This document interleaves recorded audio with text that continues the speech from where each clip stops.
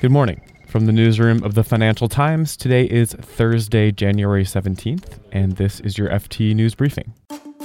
Today, Prime Minister Theresa May makes another push at Brexit after again narrowly surviving a vote of no confidence. U.S. lawmakers warn that Huawei's solar equipment could threaten the entire American electricity grid. And creator of the world's first index mutual fund, Jack Bogle, has died. Then the FT's Laura Noonan and Rob Armstrong tell us what to take away from U.S. bank earnings reports this week. I'm Eric Krupke, and here's the news you need to start your day.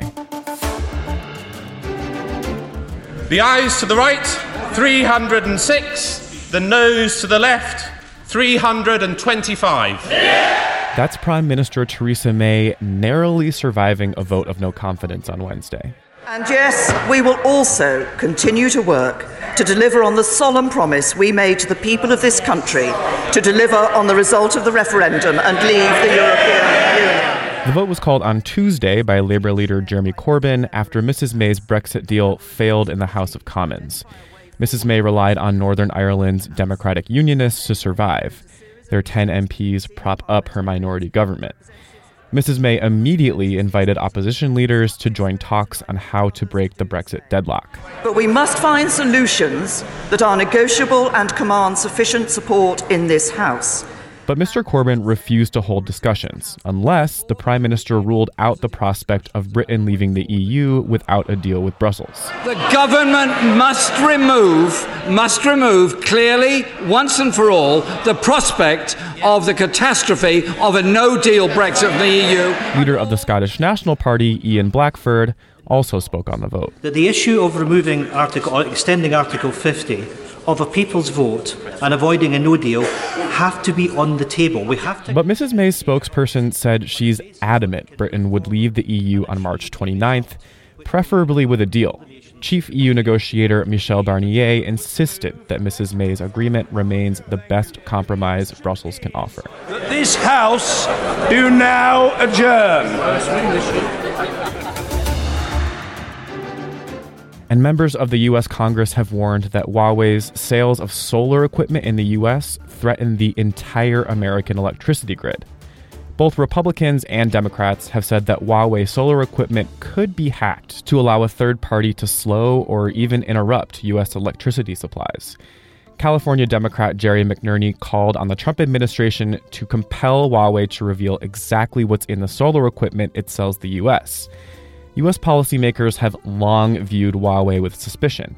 In recent months, U.S. officials have been lobbying allies to restrict Huawei's sales of equipment for high-speed 5G telecoms networks.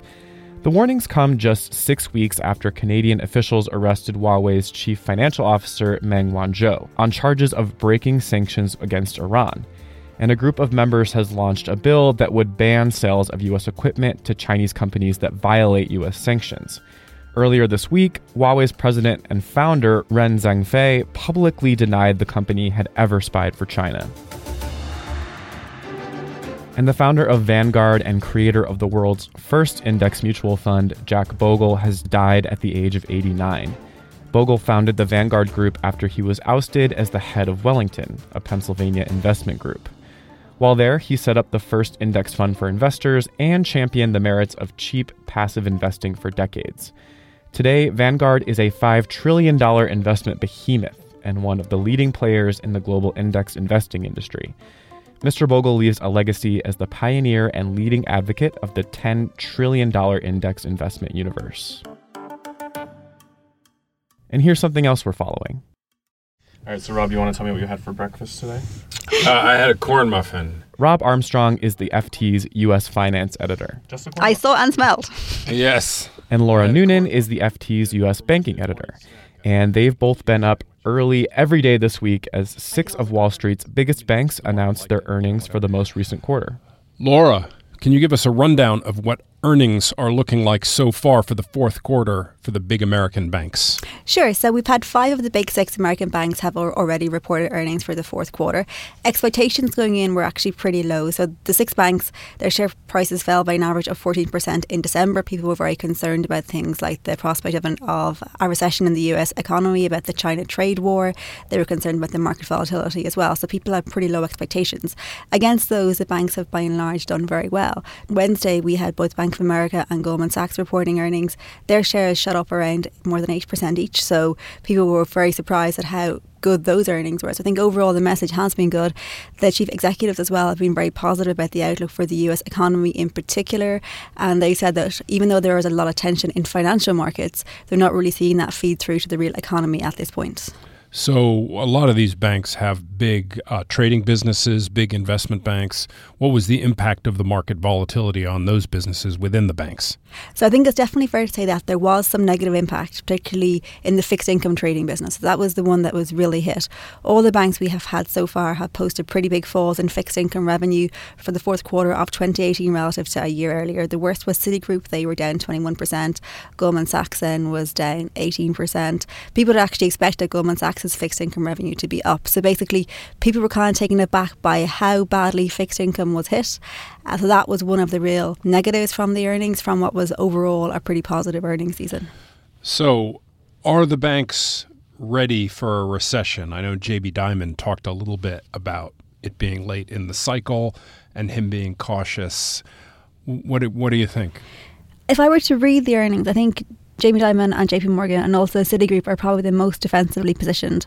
I put it to one other CFO earlier, was his bank defensively positioned, and he was somewhat outraged and said that this wasn't the time to be defensive and that they were very much in a more of a growth mode than a defensive positioning. So I think Citigroup took risk off towards the end of the year. Citigroup, if you look at their assets, they actually brought them down on a risk-weighted asset basis. And the reason for doing that was they want to be well positioned. They don't want to have too much at risk in the market when things do turn. I think Jamie Dimon was quite outspoken about how he was happy for lending to slow in certain areas because he didn't want to be the dumb children who were lending at the very, very end of the cycle. So I think there are 2 banks where we certainly see a bit of caution coming in.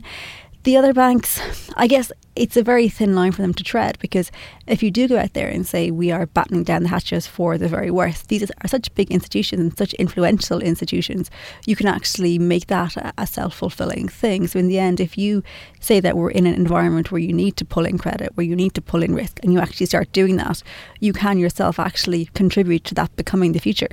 So 2018 ends on a solid, if not great note. What are the banking trends you're watching for this year, 2019? So on the investment bank side, I think fixed income is going to be interesting because the banks are all trying to make out that what we saw in the last quarter isn't anything structural and that they don't see anything in their businesses that they need to change because of what happened in the fourth quarter. But at some point, there's an element of a gravity to this thing. If fixed income fees keep falling at the kind of rate that we saw in the fourth quarter, people are going to have to make some decisions around the kind of products that they actually want to be in and the kind of cost base they can afford to carry there. So I think fixed income is certainly one to continue watching. And we'll also see banks investing more in terms of trying to take some of the people out of it and put more technology in. I think tech spend overall is going to be interesting again. So we had Goldman Sachs earlier saying they thought that 2019 would effectively be the peak year in terms of tech spend. They'll be spending a lot, but it'll be interesting to see if we do see a tighter economic cycle and if banks do see a more challenging commercial outlook, will they start to rein in some of the tech spending, or do they think that it's absolutely important to invest for the future? In terms of the retail banking piece then, I mean, you have the continued battle between having to have the branches and then trying to get into the new technology areas. And we have seen this year Chase in particular, Chase being the JP Morgan retail brand, they've opened their first new retail branches in the last decade. They opened in the fourth quarter of the year, and they're trying to get into new markets with bricks and mortar branches, but they're very much the exception rather than the rule. So I think we'll probably see across banks generally more people paring back there. I mean, it was interesting on the Citigroup earnings call. They said that they thought the area where they had to do the most work on their cost base was actually in the retail banking network. And I think we can probably expect to see a lot of focus there. You can read more on all of these stories at FT.com. Today we'll be following the earnings of the last major U.S. bank, Morgan Stanley. They're set to report earnings at 7 a.m. Eastern. This has been your daily FT News Briefing. Make sure you check back tomorrow for the latest business news.